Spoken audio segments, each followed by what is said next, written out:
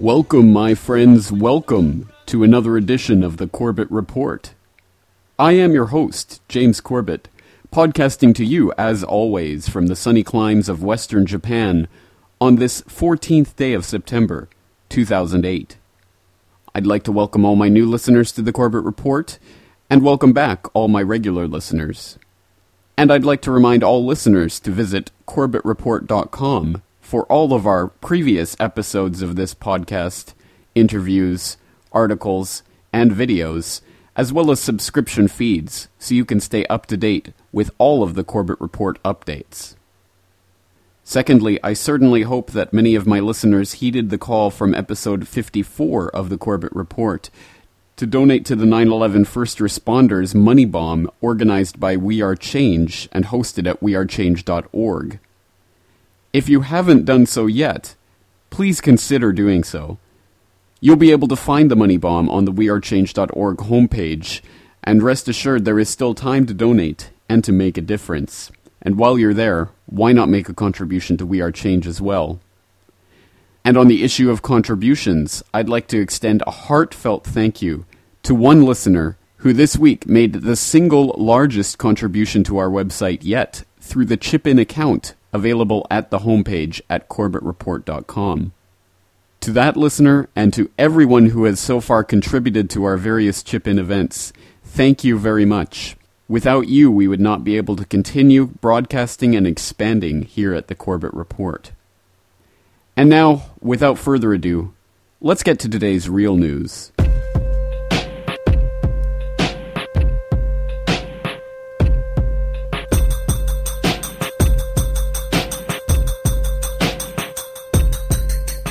Our first story this week comes from propagandamatrix.com, September 10th, 2008.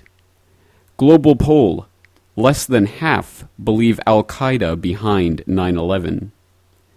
A new global poll conducted across 17 countries has found that less than half of those surveyed believe Al-Qaeda was behind the 9/11 attacks, with a full 15% believing that the terrorist outrage was directly perpetrated by the U.S. government. On the eve of the 7th anniversary of 9/11, the poll underscores how a majority of people still do not buy the official story, despite numerous attempts to reinforce the explanation that 19 hijackers at the behest of Osama bin Laden were the culprits behind the plot. Overall, 46% of those surveyed believe the attacks were carried out by Al-Qaeda, 25% do not know who carried out the attacks, 15% state the U.S. government was behind the attacks, 7% blame Israel, and a further 7% blame other perpetrators. An October 2006 CBS New York Times poll found that a mere 16% of Americans thought the U.S. government was telling the truth about 9/11. A further 53% thought the White House was hiding something, and 28% said they were mostly lying. That's 81% who do not trust the official version of events, and 16% who do.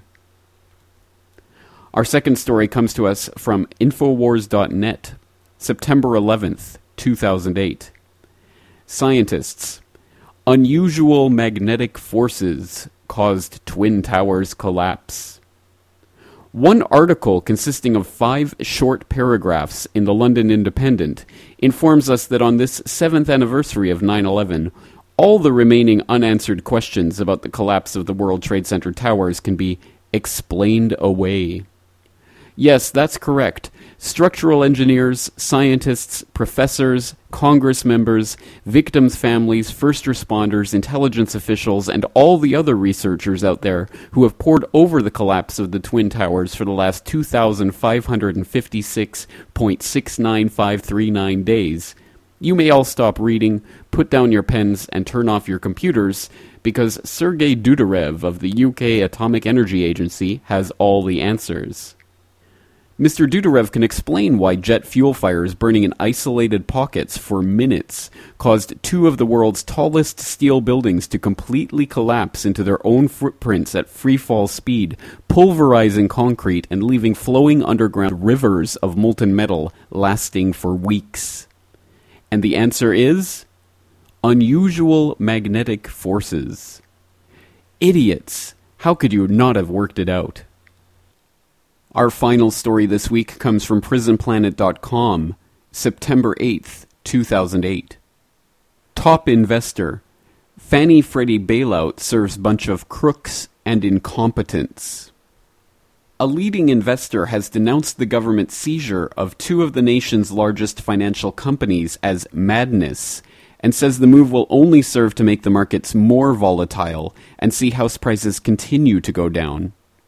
In an interview with CNBC, Jim Rogers, CEO of Rogers Holdings, described the move by the Treasury to nationalize Fannie Mae and Freddie Mac as insanity. The Treasury has pledged to provide as much as $200 billion to the companies, replace their chief executives, and place them under a conservatorship, giving management control to their regulator, the Federal Housing Finance Agency, or FHFA. This is madness.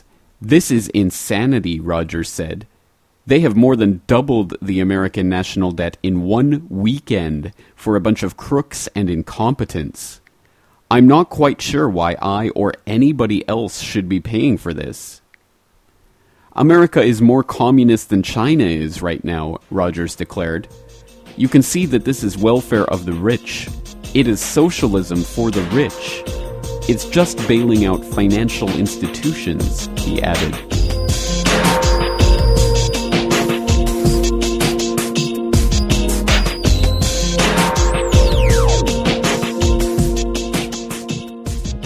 Welcome to episode 55 of the Corbett Report. How to fix the economy. That the economy is in deep trouble needs almost no explanation, although today's final real news story should give an indication of the meltdown that is taking place in the global financial services sector. Now, we have gone through some of the underlying causes of this economic meltdown in previous episodes of this podcast.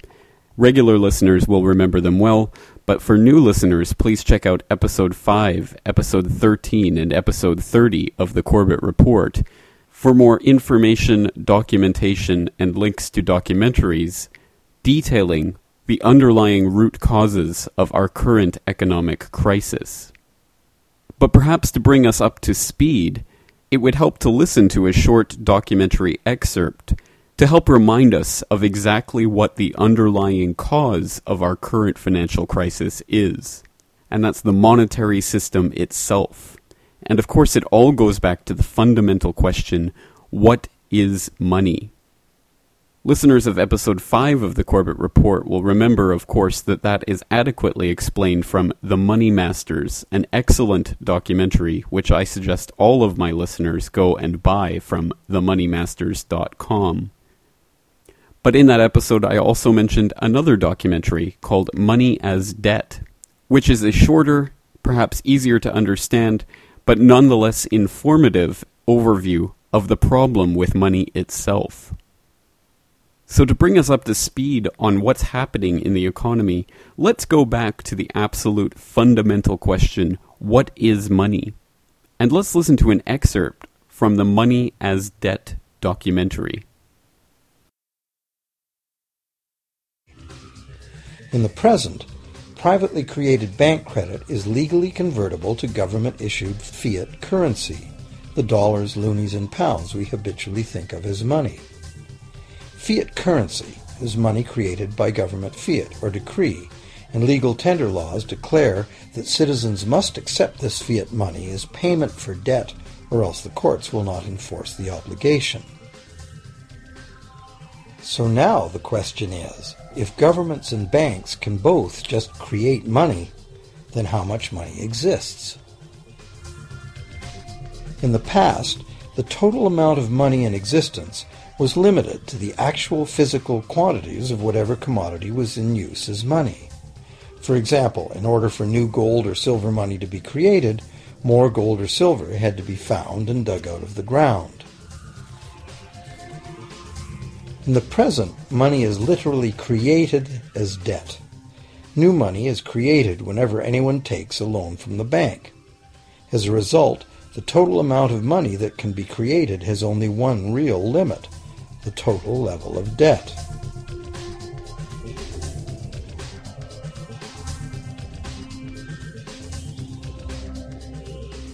Governments place an additional statutory limit on the creation of new money by enforcing rules known as fractional reserve requirements.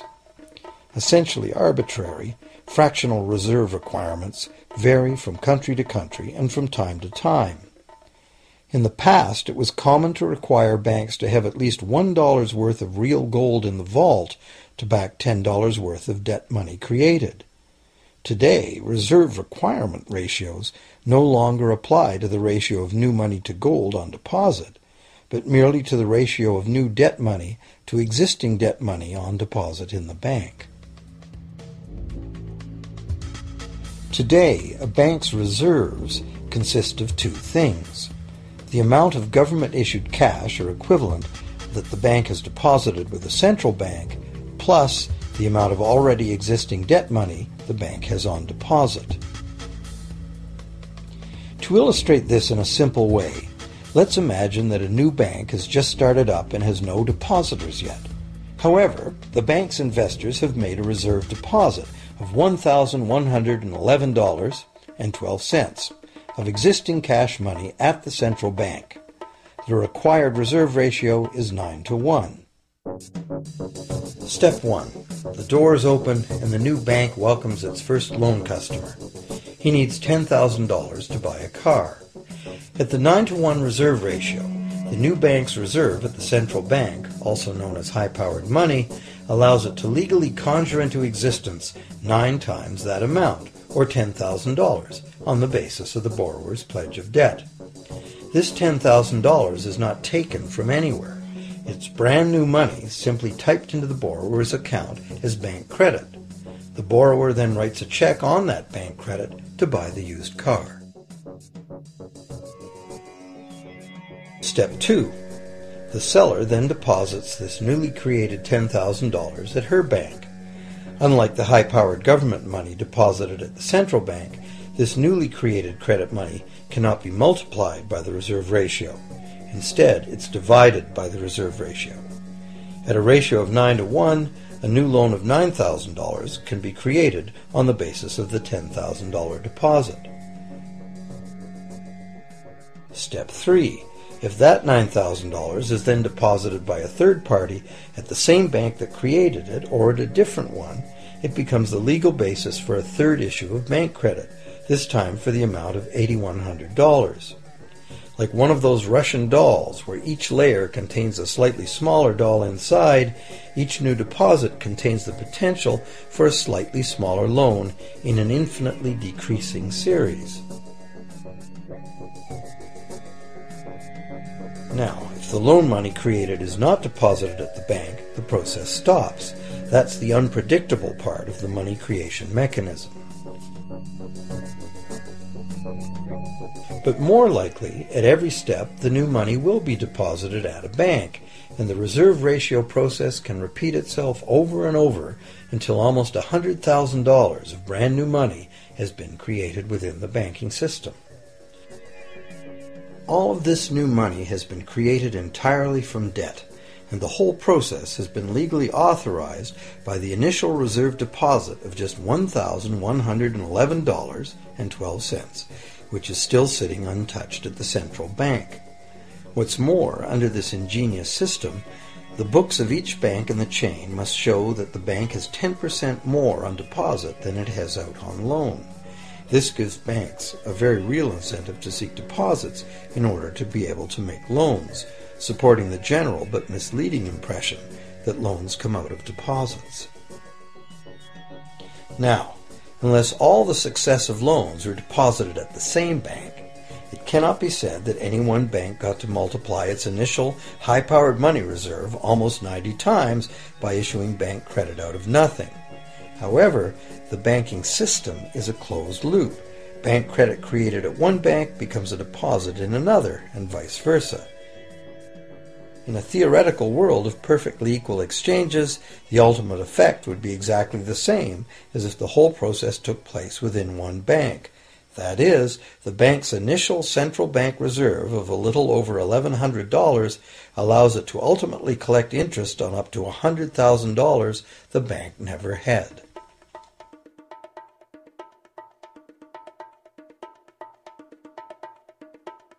If that sounds ridiculous, try this.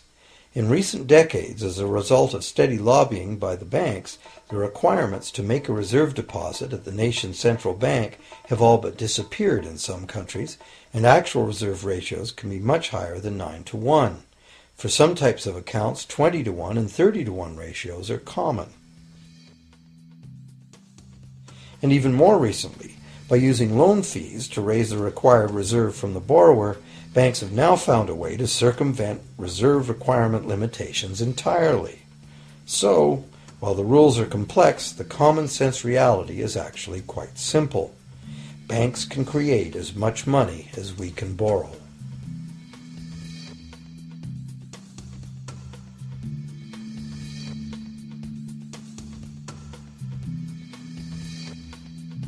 Despite the endlessly presented mint footage, government-created money typically accounts for less than 5% of the money in circulation. More than 95% of all money in existence today was created by someone signing a pledge of indebtedness to a bank. What's more, this bank credit money is being created and destroyed in huge amounts every day as new loans are made and old ones repaid.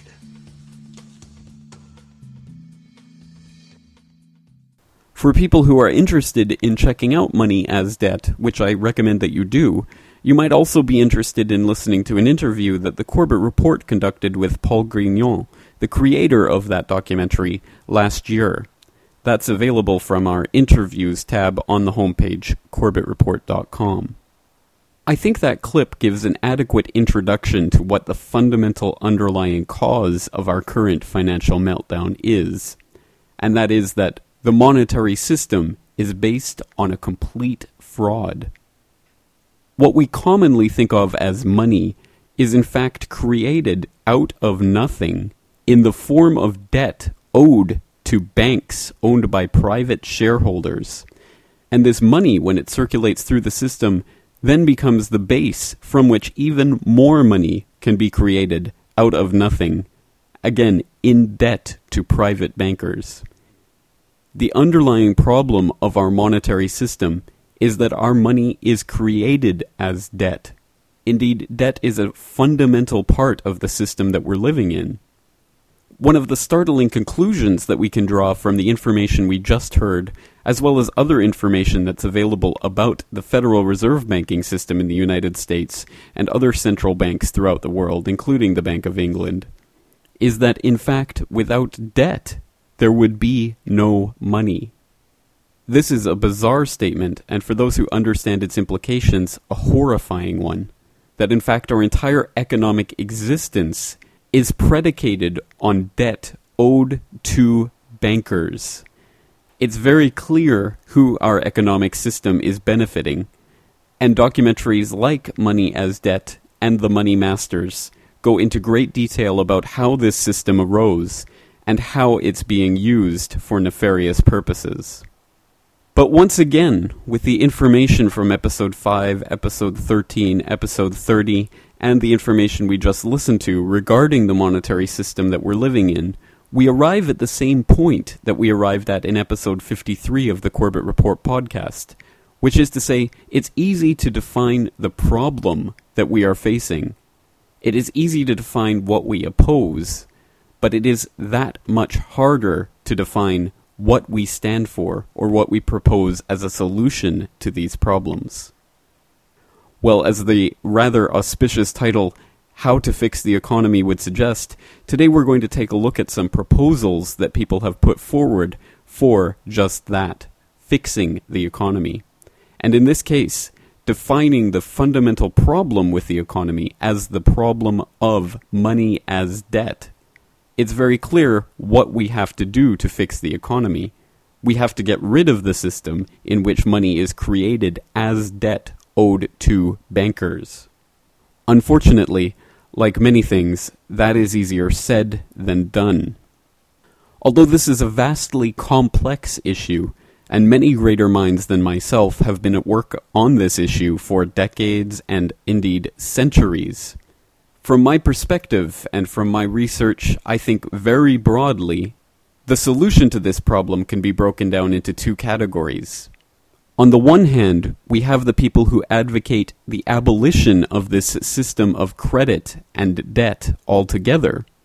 And on the other hand, we have those who favor taking over this system of money created out of nothing and using it instead of for private profit for private bankers, to use it for the public good, to administer it through the government. Again, very broadly speaking, these are the two very broad categories of solution that have been proposed for this problem. So today, let's look at those ideas in a little bit greater detail. Now, you'll remember the first category of solution is to abolish the idea of money as debt or money created out of nothing altogether. This is done by fixing the exchange of money to an actual commodity. That may sound complicated, but is actually very simple when you think of it in one of its most prevalent forms throughout history, the gold standard. The gold standard, of course, has been around for many, many centuries, and is in fact where the idea of paper money came from. Which is to say, long ago, paper money was nothing more nor less than a receipt for gold redeemable from the goldsmiths of a local town or principality.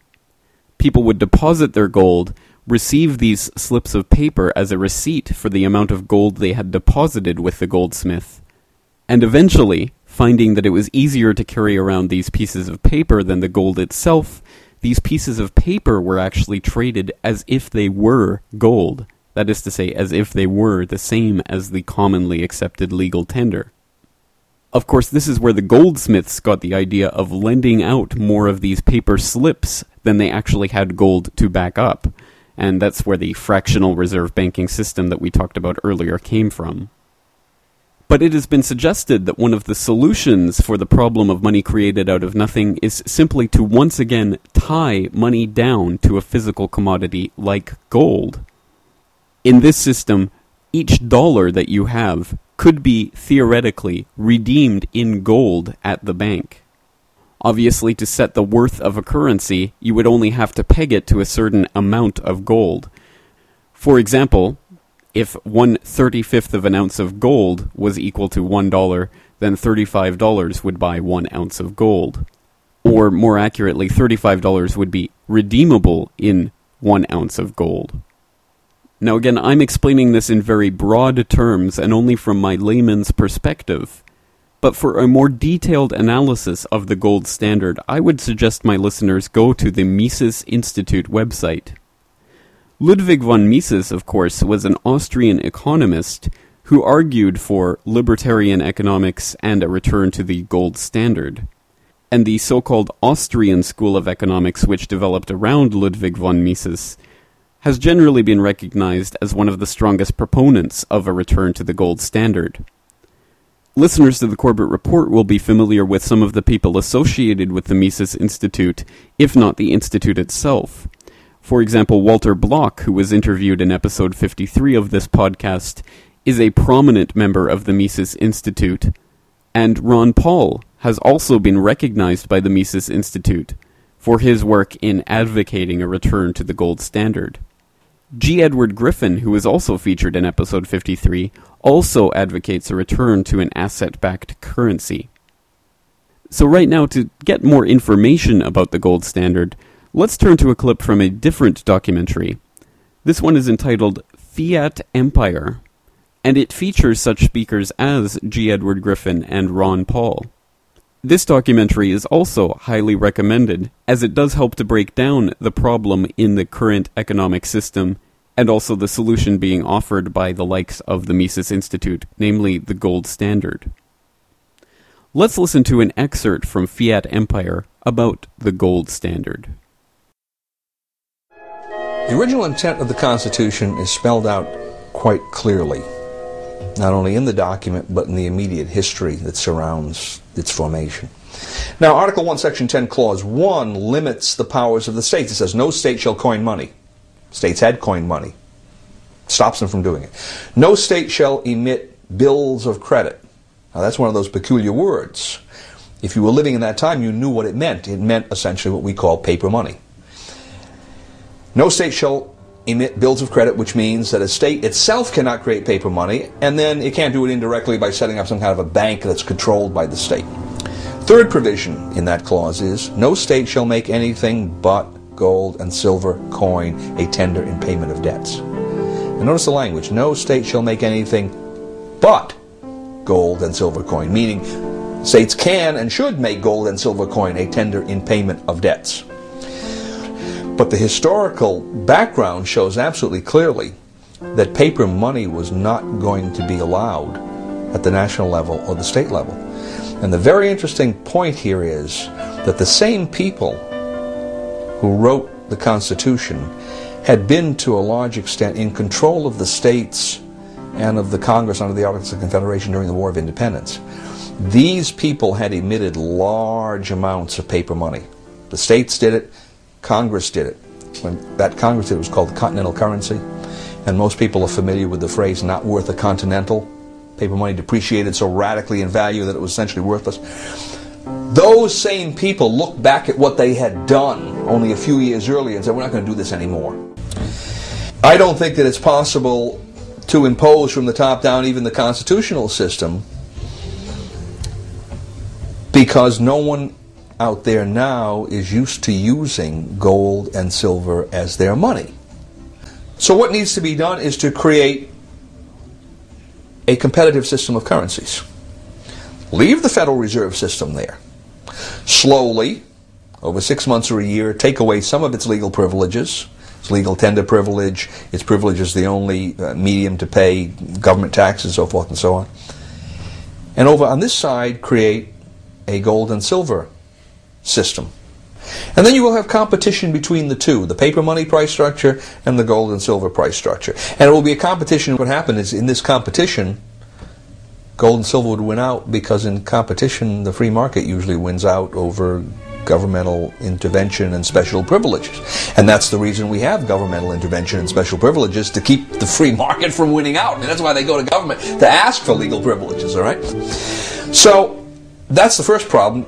Now, the second problem is, I don't see that happening through Congress, because there are just too many loggerheads in Congress to get the thing started.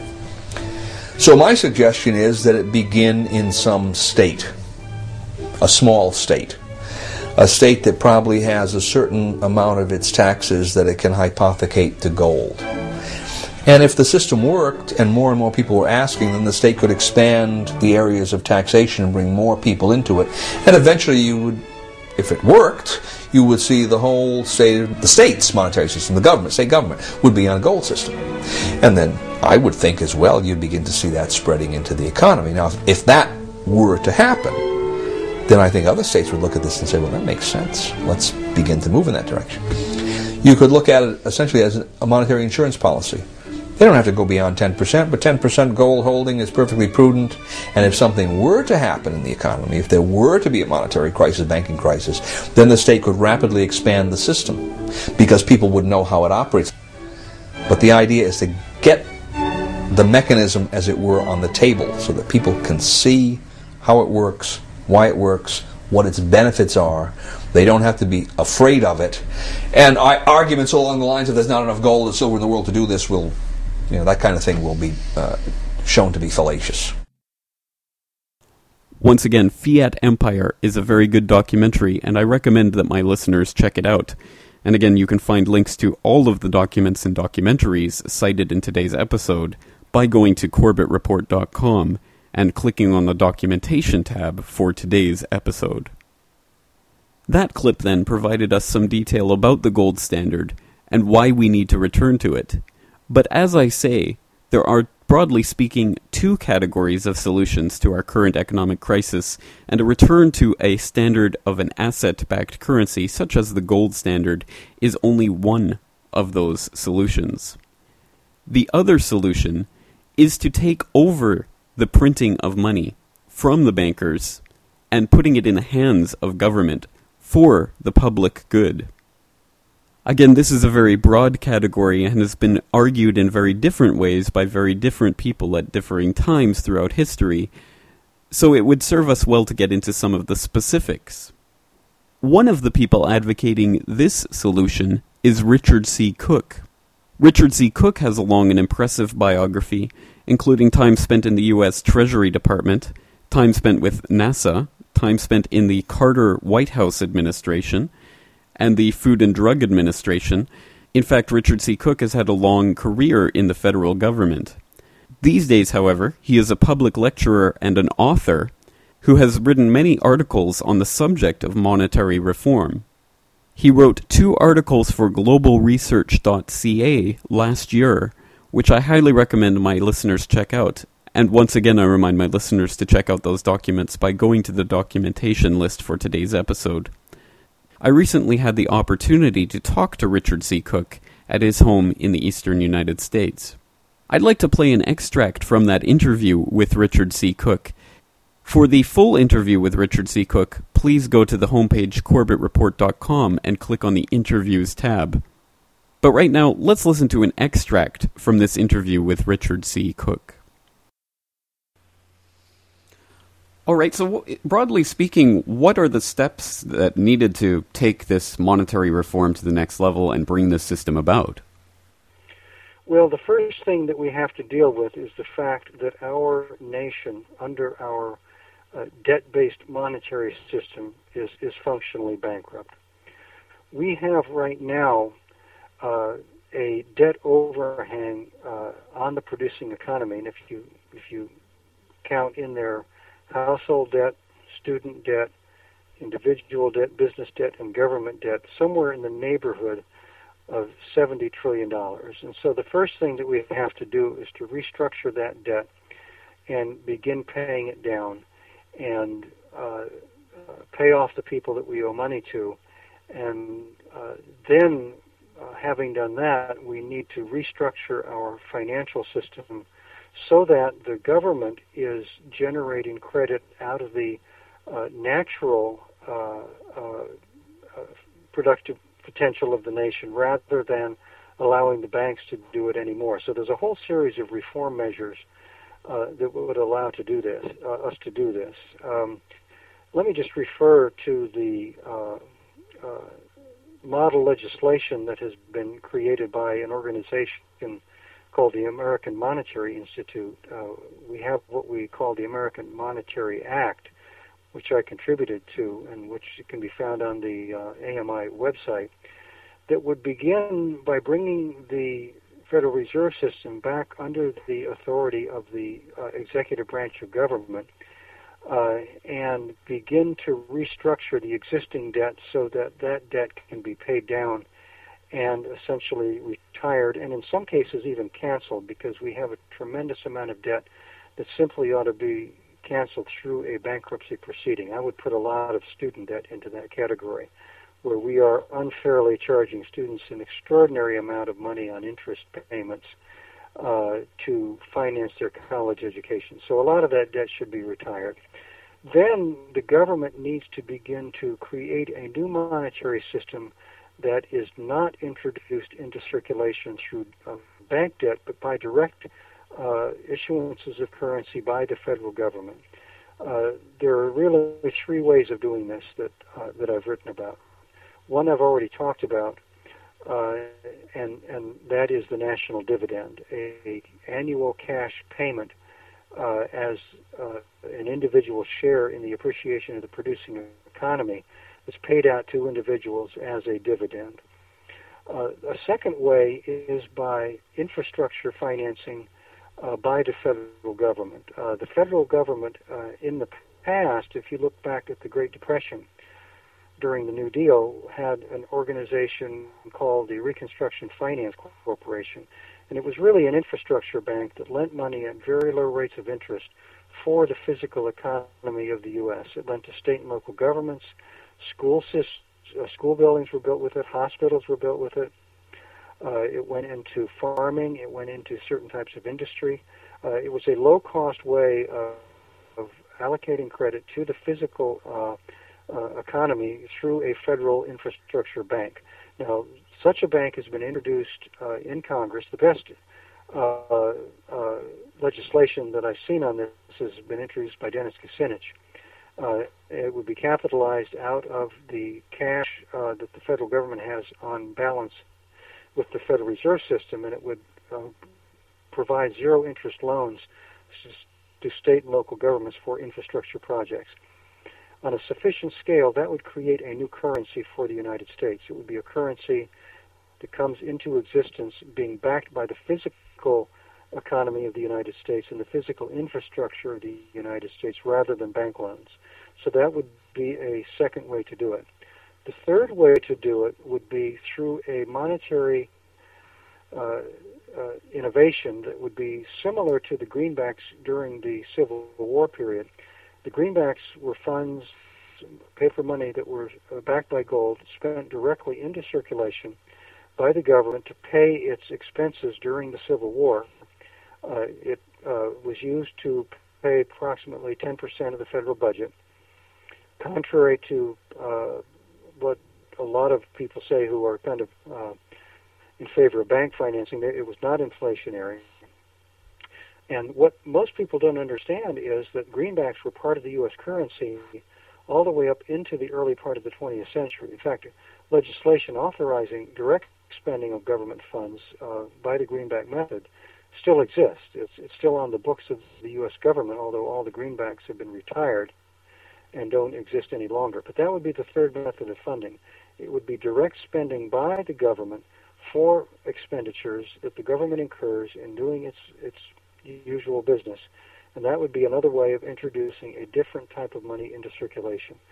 So these are three methods that would create a new monetary system for the United States. Now, we would still have some kind of a banking system because banks are useful and necessary for liquidity and commerce by using what we call the real bills doctrine, where the banks are used for financing everyday business and transactions of the business firms. But we don't need a banking system that rests on enormous speculative investments. We don't need a banking system that primarily is used to finance consumption, or that is used simply to inflate assets, like we saw with the housing bubble, with the equity bubble, previously with the dot-com bubble, those sort of things. Those are misuses of credit, misuses of the banking system. But if we were able to use these methods of government-introduced money that I cited, we would have a new monetary system for the United States, not based upon debt, but based upon the real productive values of the nation. Now, the Austrian School of Economics argues that replacing one form of fiat money with another form, whether it be under the hands of the bankers or the hands of a government, is inevitably going to lead to an inflationary death spiral of that monetary instrument. And they would argue vigorously for a return to the gold standard or gold-backed, or asset-backed at least, monetary instruments. What do you say to that idea that printing money out of nothing is inevitably going to lead to an inflationary spiral?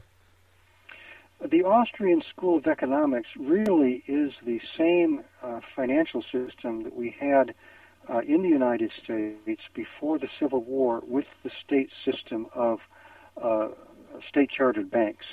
Now, this was supposedly on the gold standard, these banks, because at that time you could take paper currency that a bank issued into a bank and ask for gold in return. In fact, the banks used to kind of gang up on each other at that time. They would collect a lot of the banknotes from a bank and take those into the bank, demand gold, and when the bank obviously couldn't pay because there was never enough gold around to capitalize the entire monetary system, the bank would fold. The gold standard is a system that has always been the one favored by the big banking syndicates. We went into a gold standard in the latter part of the 19th century when silver was demonetized. Silver was demonetized through a congressional legislation in 1873. It was called the Crime of 73 because everybody knew what was going to happen was that the monetary system would deflate so much that the people who needed to borrow money in order to survive, like farmers, business people, small business, could not possibly keep up with payments on their loans because their receipts from what they were able to produce were deflating because of the collapse of the monetary system. And that's exactly what happened. That's why we had the depression of the 1890s that William Jennings Bryan reacted to so strongly when he made that famous speech at the Democratic Convention in 1900, "You shall not crucify mankind upon a cross of gold." And I would say to the Austrian banks, which really have a system more suited to 1830 than to a modern industrial system that has tremendous need for capital and for purchasing power, I would say the same thing to the Austrians. You shall not crucify mankind upon a cross of gold. You have to have a system that is geared to the real productive values of the economy. And as long as you can maintain and regulate the monetary system according to what the economy really is capable of producing, and in order to do that, you need a tremendous amount of purchasing power, because people need, in an industrial economy, the ability to buy a home, to buy a car, to buy the necessities of life, to educate their children. If you had a monetary system that could do that, you would not need a gold standard. Now, it does not mean that gold cannot serve a useful purpose as a hedge against inflation. It was used up until the 1970s to settle international debts, and it was the removal of that gold window that gave us the modern period of inflation that we have. But even back when we had the gold standard, as we had, for instance, in World War I, it did not prevent a tremendous inflation from taking place after World War I, simply because the banks revalued the currency, and they did it primarily to drive the old greenbacks and coinage out of circulation. So a gold standard does not protect you from inflation. The gold standard, all it does is restrict the currency and prevent it from being flexible enough to accommodate the kind of purchasing power that you need in a modern industrial economy. So that's why the real key to keeping an economy under control, a monetary system under control, is to gear the monetary supply to production, not to an artificial gold standard. Once again, Richard C. Cook's articles are highly informative, and I suggest you check out his website, richardccook.com, for more information about this author. Now, while I certainly agree with the ideas and the ideals of Richard C. Cook in arguing for his solution to the economic crisis, I think at the same time he's a bit quick to dismiss the idea of the Austrian School of Economics as an archaic economic system, as if the idea of returning to gold was somehow archaic in and of itself. Now, this is a charge that has been answered by the Mises Institute and the Austrian School of Economics in previous occasions, and one example of that comes from Murray Rothbard, one of the most famous proponents of the Austrian School of Economics and one of the most famous libertarian philosophers in the 20th century. He wrote an essay called The Case for the 100% Gold Dollar, which is available for free on the Mises Institute website. It's also available for order in book form, and I suggest people follow the link again from CorbettReport.com documentation tab to find the link to that essay. But right now I'd like to listen to a short audio extract from that essay, and the audio of that essay is also available on the Mises Institute website. But let's listen to what our proponent of a return to the gold standard says to the people who think that the government should simply take over the printing of the money. The natural tendency of the state is inflation. This statement will shock those accustomed to viewing the state as a committee of the whole nation, ardently dispensing the general welfare, but I think it nonetheless true. The reason seems to be obvious. As I have mentioned above, money is acquired on the market by producing goods and services, and then buying money in exchange for these goods. But there is another way to obtain money, creating money oneself without producing, by counterfeiting. Money creation is a much less costly method than producing. Therefore, the state, with its ever-tightening monopoly of money creation, has a simple route that it can take to benefit its own members and its favored supporters. And it is a more enticing and less disturbing route than taxes, which might provoke open opposition. Creating money, on the contrary, confers open and evident benefits on those who create and first receive it. The losses it imposes on the rest of society remain hidden to the lay observer. This tendency of the state should alone preclude all the schemes of economists and other writers for government to issue and stabilize the supply of paper money. Once again, I recommend my listeners go and listen to that essay in its entirety from the Mises Institute website, as it gets into a great deal of detail about the gold standard system and how it compares to the system of simply printing money to suit the whims of the government. So far, very broadly speaking, we have defined the two main ideas being proposed to combat the system of private control of the monetary system by a small group of bankers, namely returning the monetary system to an asset backing like gold, or simply taking over the printing of the money and printing as much money as needed for the public good, without, of course, doing the harm of inflation. At the same time, I can see both the pros and the cons of each of these methods. Of course, the gold standard is desirable insofar as it limits the ability of any group, whether bankers or government, to print as much money as they feel like, which would obviously be the political temptation if we ever brought the powers of the Federal Reserve back within the purview of the government. And no matter what the good intentions of those running the system are, the temptation would always be to print too much money. With the gold standard, of course, the amount of money in circulation is limited by the physical amount of gold in the vaults. Of course, the gold standard relies on the belief that the gold will not be tampered with, the gold reserves will not be fiddled around with, that it will be a completely transparent process, and even then, it relies on simply the amount of gold in existence to supply all of the money needed for the economy. The question then becomes, how does the economy grow? How does new money get added to the system? And admittedly, in this system, the only way to add money to the system is to find new gold. Gold mining then becomes an actual integral part of growing the economy, which seems to be leaving things up to chance a little bit too much in the growth of the economy. Now, as I say, I have come at this from a layman's perspective, and I have left out a great deal of detail involved in these arguments. So again, I urge you to check out the sources of what I've been looking at today to come to some of your own conclusions. And just for the record, the Murray Rothbard essay, which we listened to an extract of just a moment ago, contains a response to that fear that the only way the economy will be able to grow is for new gold to be added to it. But I'm not sure if I'm convinced by the argument offered by Rothbard in that essay, although that probably just means I haven't quite understood his argument.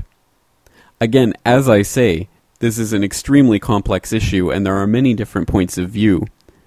But hopefully I've got you pointed in some of the directions that you can be looking into to come to some of your own conclusions on this matter. Before finishing today, though, I'd just like to go over a couple of points. The first being that documentary which we listened to an extract to at the beginning of today's episode provides its own solution to the current economic problem and the problem of monetary reform. Their solution is similar to Cook's in that it offers the idea that governments should simply take over the printing of money, and that printing of money should not be tied to a physical asset like gold. However, money as debt provides a rather innovative solution, the solution being that all money created by the government would be invested into long-term infrastructure projects. The money that the government creates to make these projects happen would then, in a way, be backed up by the physical infrastructure created in the projects themselves. I personally think this is the best solution that I've heard so far because it combines the best of both solutions. The other thing which I would like to draw my listeners' attention to is the Monetary Reform Act. The Monetary Reform Act was drawn up by Patrick Carmack, the producer of that excellent documentary, The Money Masters, which was cited in episode 5 of the Corbett Report, and which I once again urge my listeners to watch. The Monetary Reform Act is in and of itself a thing of beauty, in the way that they suggest getting rid of the fractional reserve banking system, retiring the debt, and bringing the entire money creation process within the purview of government, all with it one broad stroke. However, I fear that it also leaves too much power in the hands of government to go on to continue printing money, which, as the Mises Institute and the Austrian School of Economics point out, will inevitably lead to an inflationary death spiral of the currency.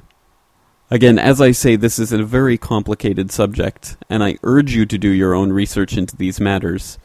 But to help you with that research, I am currently scheduling an interview with Patrick Carmack, the producer of The Money Masters, which I hope to conduct in the coming week. This interview will likely not make it onto the podcast, so once again I urge my listeners to go and subscribe to our interviews feed so you can make sure to get all of the interviews conducted by the Corbett Report. As always, I suggest you go out there, do the research for yourself, and come to your own conclusions. That's it for today's episode. Thank you for joining me this week, and join me again next week for another edition of the Corbett Report.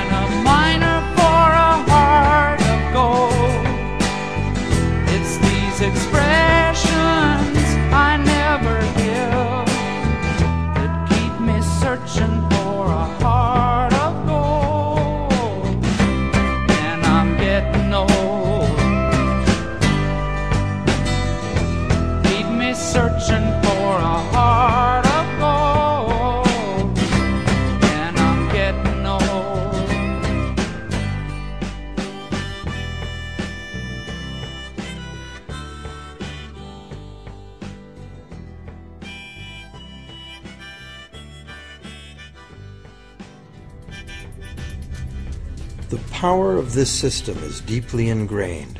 So is the educational and media silence on the subject.